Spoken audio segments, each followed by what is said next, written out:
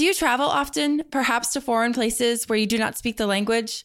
Well, this week's giveaway is for you. Thanks to our partner Beta, this week we will be giving away 3 Pocket Talk voice translators. The Pocket Talk makes communicating with someone that speaks a different language super easy and enjoyable. It supports up to 74 languages and uses built-in mobile data to provide two-way foreign language translations in real time. Enter this week's giveaway for a chance to win a free Pocket Talk voice translator by going to www.mission.org/giveaway or try it out at your nearby Beta store.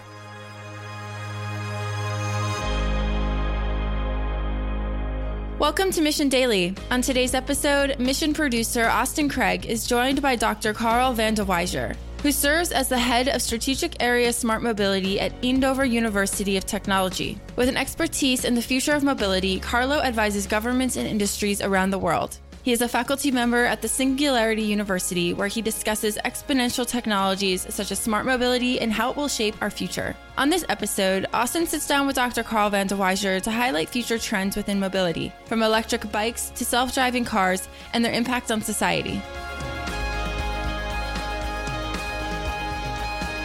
Carlo, thank you so much for taking your time to speak with us today. We're very excited to have you on. My pleasure. Let's begin with a brief introduction. Why don't you tell me your name and your title, and then we'll start talking a little bit about your career and history. Okay, my name is Carlo van de Wijzer. I work at the Technical University of Eindhoven, where I'm responsible for all the mobility research. Next to that, I work at some stuff, work with some startup companies, but also I'm a faculty member of Singularity University in Silicon Valley for transport and mobility for future. You're the director for smart mobility at Eindhoven University. How long has that group existed?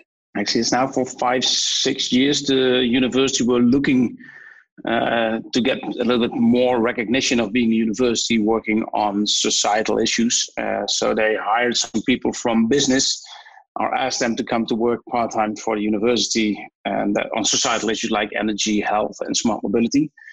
And I worked in the automotive industry back then. I was the lucky one to be selected for the mobility. I'm already there for 5, 6, 7 years. Well, let's talk a little bit about your career history. Self-driving technology, a driverless future is something that people are talking about a lot today. It is very top of mind for anybody in the technology world or transportation, but that hasn't always been the case.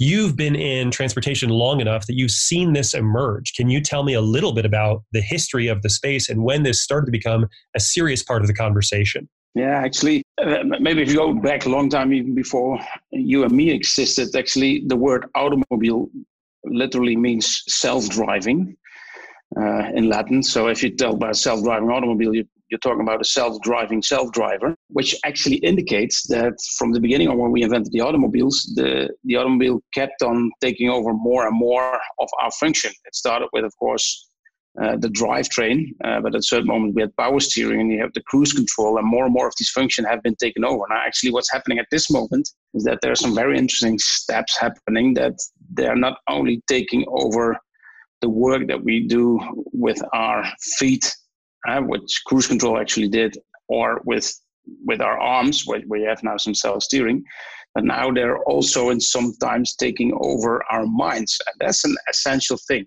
We're about now to see that every now and then, maybe for longer drives, the car will take over the control. And that's a fundamental difference to all the functions that they took over in the last decades, of actually since the existing of the first automobile.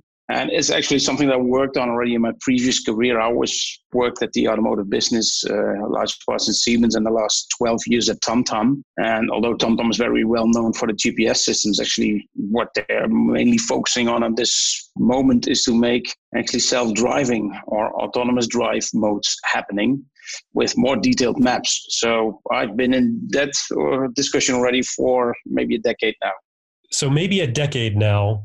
I think a lot of people in that time have become aware of this space. They become aware of the idea of self-driving, and they envision a future where you press a button on your phone, a car shows up, you step inside, and it takes you smoothly to the next door that you need to enter across town. It's my understanding that you've had a little bit of skepticism that we will see that, or that we will see that soon. Yeah, I do. The actually thing is that this kind of horizontal elevator, what you're actually talking about, so a car that doesn't have a wheel, that doesn't have even controls to take over control, that's a future vision. Actually, not so much for the last decades. You see this popping up already early in history as well. One of the most important things that you're missing there is actually what problem that you are solving with the new kind of system. And of course, it would be a fantastic way of being able to transport yourself. But will it be better than the current system? That's the question that hasn't been asked too often. And of course, a lot of people say that there's, of course, safety concerns. Self-driving vehicles will not make accidents. To my point of view, that's just an example of an argument that is probably not going to work, because just suppose that there is technology. I think there will be technology in due course that will be able to for a full safe drive. Why then not apply this kind of technology on the other vehicles that still have a driver? So as a kind of shadow driver that just makes sure that you don't make an accident. So I think this inherently safe vehicle technology will not be only reserved for self-driving vehicles. I think all vehicles will be inherently safe. So that's, to my point of view, not the problem that you hear most often, but it will not be the problem that will be the breakthrough for the self-driving kind of vehicles. All the other applications that you hear about, from if you start sharing cars, etc., then it will be cheaper. Yes, that's true, but I don't think that cars will be expensive enough in order to get these shared vehicle systems going. I think the future car will be too cheap to share. And that's the thing. And there are some other problems that you surely will solve with self-driving vehicles. To my point of view, we still have some fundamental problems to tackle that will be worse than the advantages of having this full self-driving vehicle kind of mobility system. So what kinds of problems will this produce that we don't face today? And the one thing is that, of course, that to my point of view, if we, and I do really believe in the future of almost inherently safe vehicles, inherently clean kind of mobility, then the new battle will be the battle for space. Certainly in urban areas and in big cities, the battle for space will be the thing. And then you are looking for high capacity kind of transport systems, like transit, but also like the more active mobilities like walking and biking, actually. That's the solutions that you're looking for if you have a battle for space, not for cars that drive around other people. Yes, you would theoretically need less parking space, but still on the road, this very low capacity kind of individual transport of these kind of vehicles will not be the best solutions for the problems that we are facing in the future. So you might end up with even more people taking the cars, which for space reasons is not always the best option. You said before that we're looking forward to a future of smart vehicles on dumb roads. I'm paraphrasing, but that's the general idea as I understand it. What you're also saying is that we may see an increase in traffic because more people will get in their cars because it's more convenient. There's not a physical or cognitive load to travel from here to there. Yeah. What kind of changes will we see on our roadways and infrastructure, or if we're going to be able to handle an increased traffic load?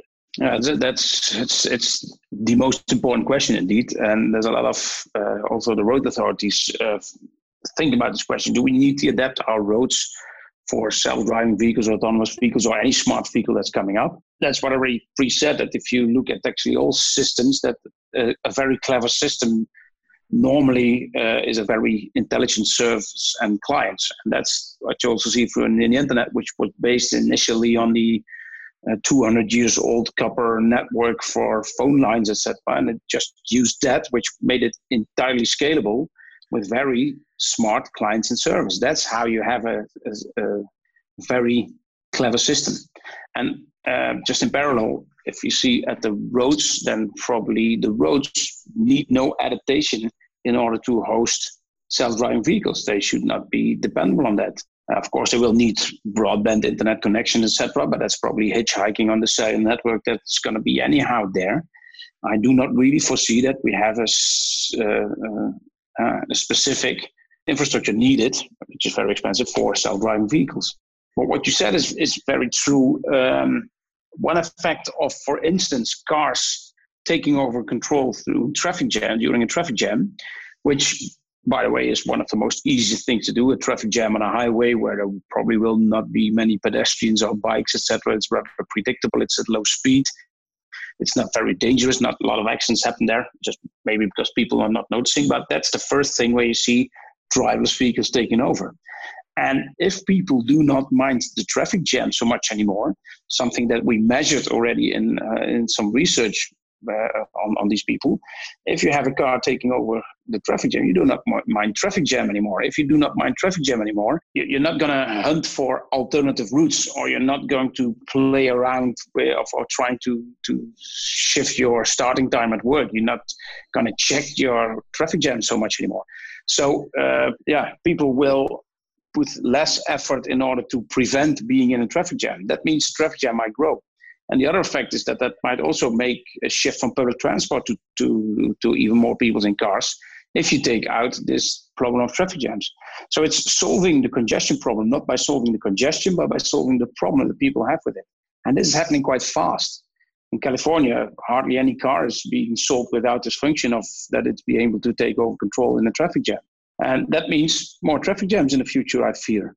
Will our conception of a car change? Could we relieve traffic by having maybe a vehicle that is smaller, that is more streamlined on wider roads, right? Make narrower lanes on the existing real estate?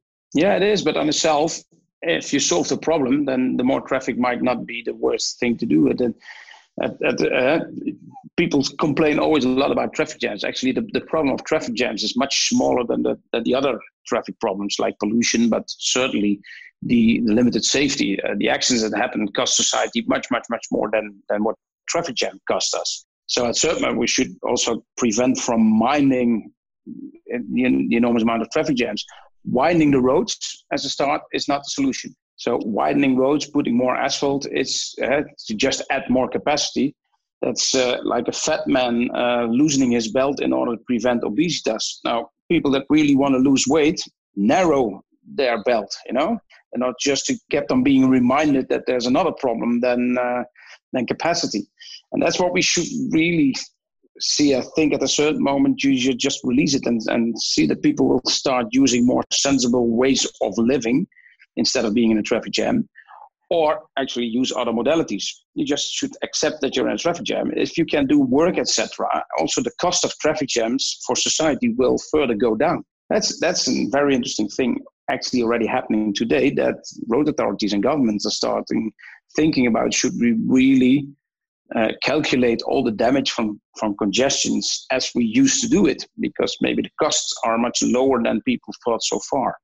So not building extra roads, have a higher level of acceptance of congestion. The good thing is that if you look at the future jobs, I think just working at a certain place and living somewhere else, this traditional model of commuter traffic, there's a fair chance that might also disappear for a fair share in the future. So should we still work from 9 to 5, work very far from our home? If you look at all the new jobs that are popping up there, they come with a lot of more flexibility. So I foresee a much more sensible way of using your driving time per day than as we are doing it now. You mentioned other modalities of getting around, and it's appropriate to mention again that you're not necessarily hyper-focused on driverless technology. You're focused on smart mobility. Can you tell us about those other modalities and how those will factor into the transportation of the future? Yeah, being from the Netherlands is, of course, important to talk about the bikes as well. Now, we have kind of a healthy bike system. And we are not, by the way, the most dry country in the world. On the contrary, I think if you haven't been to the Netherlands, you probably will have catched some rain. We have snow in the winter, etc. And it doesn't keep us from using the bike as number one modality. And it's actually also, if you look at a worldwide scale, it's the fastest growing modality if you count the number of trips at this moment. So biking is a very sensible thing to do because it's a win-win-win situation. Actually, for government, it's budget neutral. They have to invest in infrastructure for bikes. But the fact that your inhabitants will be much more healthy, it saves all governments on medical costs in due course. So that's actually a kind of break even. So it's a modality that comes for free. There's a lot of to be gained for companies because you have a healthier workforce. If you look at the community societies that first concentrate on people having their commute by a bike, it is by far the best system on any performance index. there's one thing happening there, that you see this breakthrough of electric bikes. Actually, without any subsidy, you see that the number of electric bikes being sold worldwide is 10 to 20 times more. Is come up as the electric car. So that's actually something that's happening somewhere in the shade of the electric car breakthrough. You see these electric bikes coming through, and there's an essential thing that also in the somewhat hotter regions and in the more hilly environments where you still have to climb and descend. Actually, this used to be a problem because you will all be sweaty when you come at work. But with electric bikes, most of this disadvantage is also being countered. And normally this happened at a 5 kilometer commute. But now with the electric bikes, you see this is going up to 11, 12 kilometers. On the public transport side, you see also interesting things popping up. And actually, I see as a future public transport that it's going to be more demand driven. This traditional system that is completely just driving with a bus from a predefined route on a predefined time from pole to pole, where you hope there's no customers there because they're just going to damage your service, etc. Because your timing is going to be under pressure if there's some people over there. Now that's going to disappear. I think the future public transport will rather look like a kind of Uber than it will be as the current system. And there's a lot to gain there as well. But yeah, public transport always comes with a cost.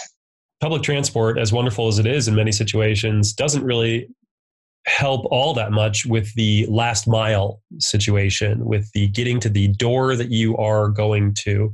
And things like scooters and bikes that you've been talking about, those seem to be a fundamental solution to that. They're so personal and so tailored for taking you exactly where you need to go. All of this, I'm sure you're developing and learning at Eindhoven University with your students. Can you tell me about the work and the research that you do there? What are your students doing on a regular basis on any given day? A lot that we don't know of, and that's probably most of the most interesting work they're doing, actually. But actually, it seems to be like normal for all the students to just start their business, especially the mobility students. We have here the first car that you can buy, and you can buy it in half 1 year from now, that runs on solar energy. So it's a strange kind of designed car, very fuel efficient, that works on solar energy. So that's a very interesting breakthrough, actually, especially because we are used to have all this charging infrastructure, but there's a lot of countries in the Middle East and Africa, etc., that don't have a charging industry, and this might be a very good solution for that. I ordered one myself, but that's not the last mile solution that you're asking for. Of course, you come then to the system of shared cars, shared bikes, all this kind of system. In the Netherlands, it's normal that you drive to the station. If you go by public transport, that you drive to the station with your own bike, because the average Dutchman has 1.4 bikes. So we have more bikes than people here in the country. But then they go by train or bus, etc. And we have this very large sharing system of public service bikes at the station, so you can do the last mile. The scooters, there's a big discussion on the scooters as well, and often it replaces walking. Replacing walking is, of course, not the intention, but see more and more that because of this last mile transport, that also people take mass transit. So that's actually the biggest advantage of these individual modes. And you see this popping up all around the world. I'm not sure what's going to happen with the scooter. We also have a startup with these electric scooters. They cost kind of a lot of energy in order to build. And then they should last for longer than a year. And as you see now, that they just last for less than half a year. The sharing makes people not very careful with these bikes. So they have to last a little bit longer for me to be really an interesting modality. But this can happen in the future when they're a little bit more rigid. But yeah, there's actually in Austin, this huge study has come out because Austin is the leading capital of electric scooters, especially during the South by Southwest. You see that actually now the average scooter is just being used for 1.8 times per day, and then still don't last longer than a couple of months, say 5, 6, 7 months. That's not a closed business case. So I'm very curious if they're ever going to close this business case in the future. It's always difficult to have this last mile transport organized well. Maybe we should accept that we just walk and try to make as flexible as possible kind of public transport system that takes you as close as possible to where you want to have. Yeah, if we were walking more often, I think we'd probably solve a lot of other problems as well. In addition to transportation, we'd be a healthier people generally. It is. We went started walking, of course, and that's maybe an essential thing. If you look at mobility, a lot of people say it's just a means to go from A to B, and this is a fundamental thing that I keep on saying. As mobility is a purpose on its own. Somewhere in evolution, it happened that we left our cave and started walking around in order to go hunting and gathering.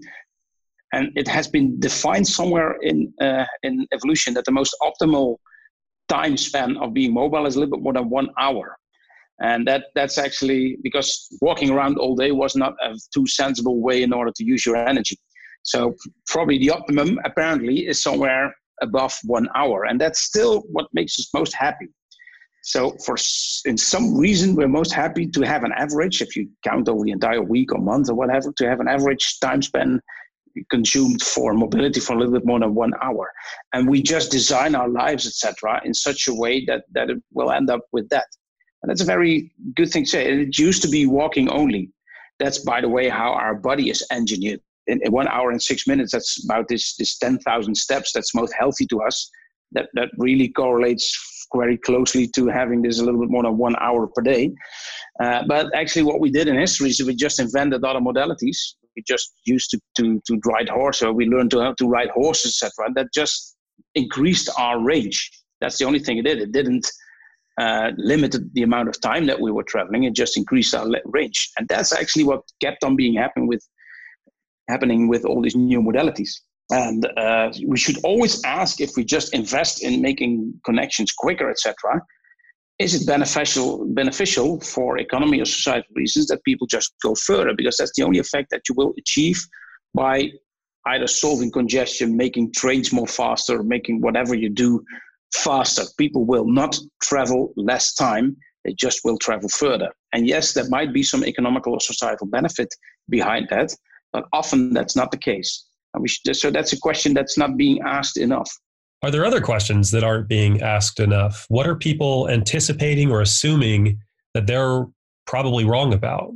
Yeah, that's true. I always keep on asking from what problem are you solving with this one? And that's for instance, with the self-driving future, a lot of people say, yeah, we need that because now people die in traffic. And yes, they're so right that we should not accept that people die in traffic. To my point of view, that's not a thing of self-driving vehicles. It is a thing of adding even more technology to our cars. We added already a lot of technology to cars that prevented a lot of people to die. So that's a good thing. We should even add more technology. And this is technology that might also be able to drive the car itself. But I don't think it will lead to a driverless vehicle, because the main point there is that a driverless vehicle will be too overcautiousness. And the overcautiousness will probably stop it. This overcautiousness is a fundamental thing. That's because these cars will not be programmed to flexibly interpret the law. And flexibly interpreting the law is necessary in order to survive everyday traffic.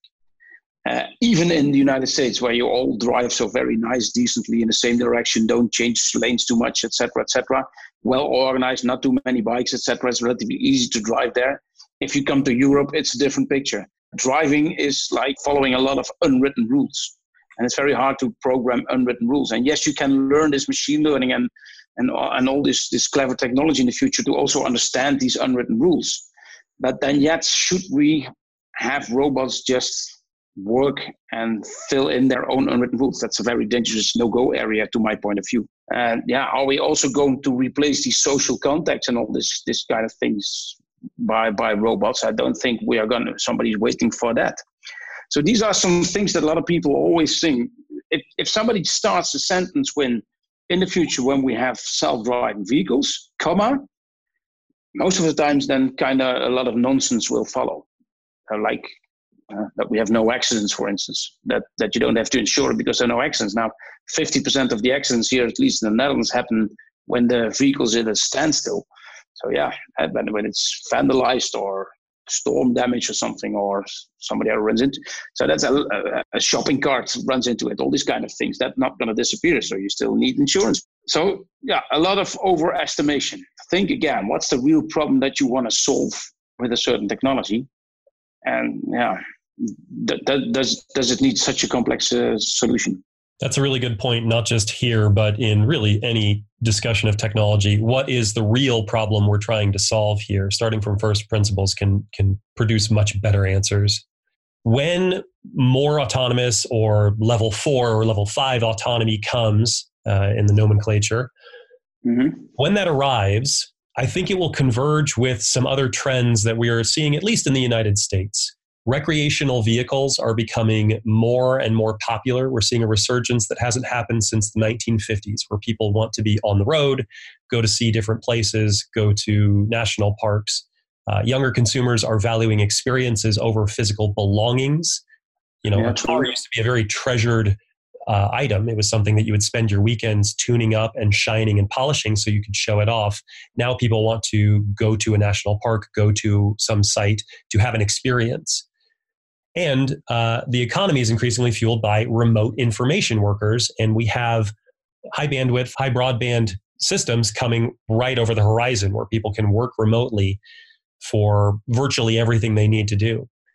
If I don't have to be the one at the wheel driving me to some amazing national park, and I can instead tell my car that I want to wake up and see the sunrise over Yosemite National Park, then why might I not do that into perpetuity? Why might I not do that for a long, long time? It seems like that would be something that a lot of people would be interested in. But maybe there's flaws in my logic here. Is that plausible? And would you then perpetually live in it while it's driving, or live in it as a sort of recreational vehicle that you're moving house, as, by the way, a lot of retired people in the United States already used to do, to my perception. But do you think it don't mind if I don't have to drive? I don't mind having it driving me around while I'm doing whatever. Is that what you mean? Yeah. For something like a motorhome or a recreational vehicle, you could be in the back. True. By the way, with all the things that you said, there's a lot of things you are right. People tend to shift from possession to using this thing. I don't own CDs anymore. I have Spotify. No, I share my music with anyone because I just pick it out of the cloud whenever I want it to have. That's one big difference with this one and sharing cars. But why own a car if you just have access to the car? So let me start with this one, the sharing thought. What we talked about already for 20 years, and it's not really lifting off yet. Two problems with that one. With one thing, when I used to try and find a song that I had on a CD, it took me at least 2 minutes before I found it. You have your CDs on alphabetical order, not. And then as soon as you have found it, then the CD was in the car or something, or there was a wrong CD in the box, etc. But okay, if you found it, you push number 7, there's the song. So your access actually improved when I moved to Spotify, because now I want a song. It takes me about 7 seconds probably to find it, So also the access improved by sharing music, picking it out of the cloud instead of owning my CDs. If you have a car for yourself, your access is quite rapid, unless you live in a city and you need to park it around the corner, etc. But not, a lot of people live in urbanized areas, but not in that kind of dense cities that you have to go look for it. But okay, in normal situation, you just have access to your car.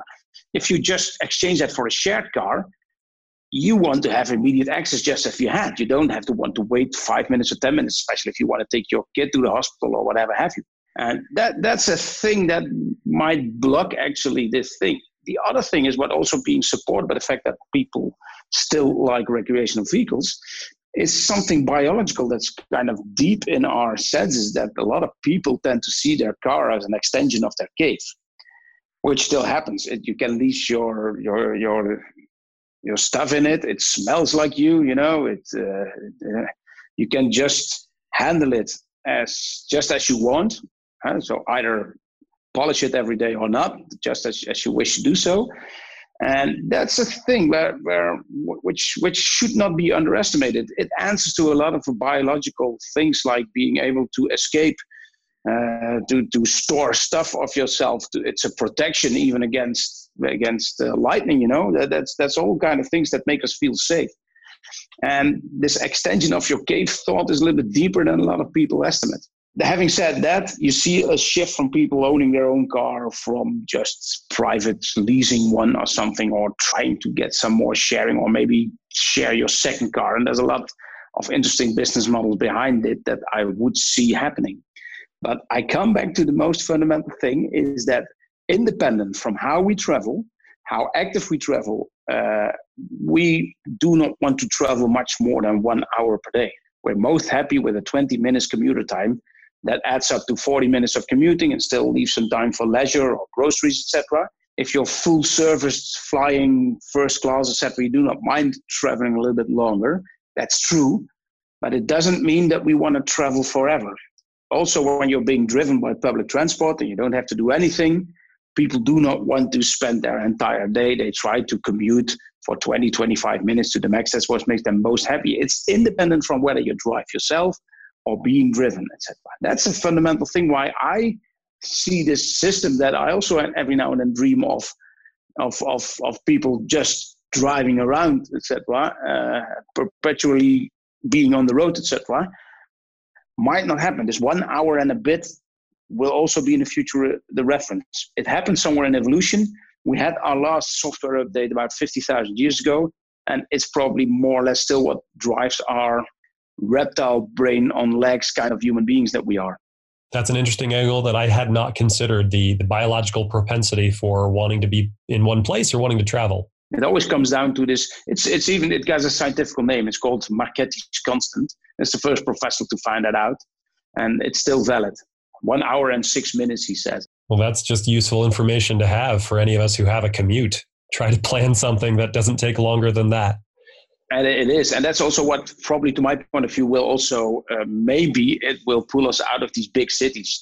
In London, you have an average commute of 1.5 hours, just one way.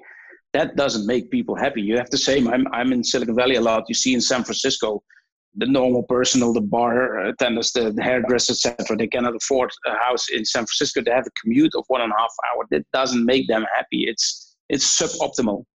A distributed system of relatively small cities actually work much better on the mobility system than this huge concentration of people in a city. Yeah, I can anecdotally confirm that about London. I was in London for about 5 months at the end of 2017 through the winter, and I did not love taking the tube everywhere. The enchantment of that system wore off pretty quickly, and I liked a little bit of downtime, but didn't love being crammed in there with a lot of other people in the dark often, or with... And a lot of people have said, yeah, but in the future you can be brought around with self-driving vehicles. The system of that you're just being picked up somewhere and just put off somewhere else, this horizontal elevator. Just imagine that you have these bubbles or what have you kind of taxis for 5 people doing this service. If you have to commute all the people in London with the kind of service, 5% of people in London would make use of such a taxi service of these overcautious vehicles, you would have be a total block of the city. You don't have the capacity with this kind of system. You need these very high density commuting kind of systems. And actually, the only thing that can commute with metro are buses, especially the buses rapid transit system that you see a lot of successful applications in South America. But also don't underestimate the bike lane. A bike lane can also transport thousands of people in one direction. If you make it wide enough, it probably performs better than a public transport system, even if you look at the capacity. So maybe in London, you should just put asphalt on all these tubes and have the people bicycle through them. And you also don't have to mind all the rain that you get there. Yeah. I probably should have been taking a bike on the sunnier days. In 2 years, by the way, and that is also, yes, on sunny days, but also on rainy days, still the bike is the most used option. You just, it's not a bicycle problem. It's just it's a wardrobe problem. It's not a weather problem. It's just you have to adapt your wardrobe here in the Netherlands. So all the children just go by bike. Yeah, I've heard a Scandinavian saying before that there isn't bad weather. There's just bad clothing. That's exactly what I wanted to say there. Yeah, so it's you can get used to it. Believe me. The thing is that you need a lot of expats here in the Netherlands, but the children miss if they go back to the other countries is that here in the Netherlands from 9 years, 8 years onwards, we just give them freedom. They take their bike and go anywhere. That's how we adapt our infrastructure. That gives such an enormous amount of freedom to children that you hear from a lot of expats where the children go back when they're 12, 13, 14, and they go back to the United States or wherever in the world, that they miss this enormous liberty of just going wherever you want, go visit your friends, etc., from the age of 6, 7, 8 years onwards. And yeah, it's safe actually to do that. Hardly any accidents happen with this age category. Right. And we don't put helmets on. That's maybe very strange for you to think, but it also has been proven that helmets on bikes do not really help in a country where people are used to bikes. Yeah, that's another one that has unexpected outcomes. The assumption is that everybody wearing a helmet will produce universally more safe conditions, and the data doesn't totally back that assumption. It is. It's another discussion, of course, but right. Making things bike friendly is always a good investment. Let me ask you one last question before we close our conversation. You have said before that mobility will become as cheap as running water. Does that entail that energy will become incredibly cheap? And if so, what implications will that have beyond transportation? Yeah, it's I think, to my point of view, one of the most interesting things that's happening at this moment. And indeed, maybe if you see which problems are self-driving shared vehicles solving, a lot of people say, yeah, it will be much cheaper for people, but that's not the case. Cars are getting so very cheap. It happens to any industry that's being digitized, where you used to pay for music. Music is always more free. At this moment, you do not really consider the cost of your Spotify account, etc. That's like running tap water. Same happened actually to food and to water and to music and to photography. And now it's happening to mobility. Cars, probably mainly because they're going to be electrically driven, and electricity is going to have electric cars are going to break through, mainly because they're going to be cheaper in 5 years from now. They're going to be cheaper to operate than a conventional vehicle with all these moving parts. So you will have almost free mobility. You probably will not. It's not going to be fully free, but you're not really going to feel the difference, or are using your car or not. And that's another thing that you don't need a shared vehicle kind of self-driving system for. But indeed, what you say, there's hardly any scientist that doubts that in due course, energy will be for almost free. The only thing is that it will be for free, like on a place and on a time that you not need it. Actually, just like water. Water comes falling free from the air in the perfect quality, but that's not when and where you need it. Like with water, the main question will be how to harvest this energy, and then how to transport and to store it. That's the $1 million question. And to my point of view, with mainly solar cells getting so cheap that at a certain moment in certain regions, it's maybe 1 cent per kilowatt hour in due course, or half a cent per kilowatt hour. That's almost free, actually. That's a kilowatt hour you can drive 5 kilometers with. What's a cent then? In due course, the main question is how we're going to store and transport this energy. And to my point of view, and that's the most interesting thing I foresee in the future, it's really enthusiasms me. In due course, we're going to transfer this almost free energy into hydrocarbons. And this might be very close to the current fuels that we have.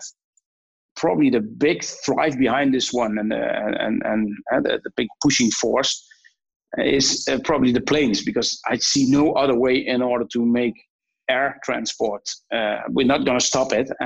The only way to make that sustainable probably is to use these sun fuels, because yes, you can make from electricity and CO2 and water, you can make a liter of kerosene or diesel or whatever. That's going to be exciting. And in the future, probably we will have these circular kind of fuels. And yeah, that's maybe the thing that also motivates me to keep on also partly working at the university, because that's going to be a huge system, of course. And I'm not the energy specialist, but I know this sooner or later is going to happen, that we're going to have almost free energy. That's a fascinating idea, and one that's probably not talked about enough, of turning these clean solar energies into clean chemical energies. And that's a whole conversation that we could have, and I would love to have that conversation sometime in the future. Carlo, thank you so much for speaking with us today and sharing your insights. This is something that's going to impact everybody everywhere, and it's something that I think we all need to understand a lot more than we do. Where can people learn more about you and your work and the research that you do? Of course, when you're in the Netherlands, I'm a weekly columnist in the national financial newspaper. But if you follow me on Twitter and LinkedIn, I try to share as much as possible of the English versions. And I'm traveling the world. Actually, I do advise a lot of ministries and companies on the future of mobility, a lot of the automotive companies as well.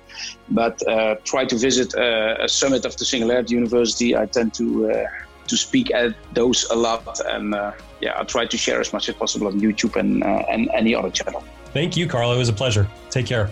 My pleasure. Mission Daily and all of our podcasts are created with love by our team at mission.org. We own and operate a network of podcasts and a brand and story studio designed to accelerate learning. Our clients include companies like Salesforce, they're a customer times 5, Twilio, and Katera, who work with us because we produce results. To learn more and get our case studies, check out mission.org/studios.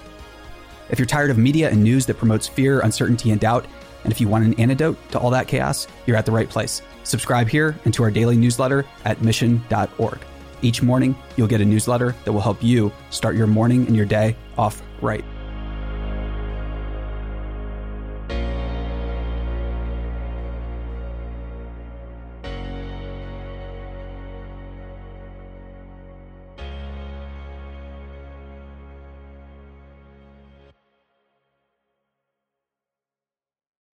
Hey listeners, thanks for tuning into this episode. I hope you enjoyed it as much as I did. If you haven't already, please subscribe, rate, and review this podcast. It helps spread the word, and I would greatly appreciate it. See you next time.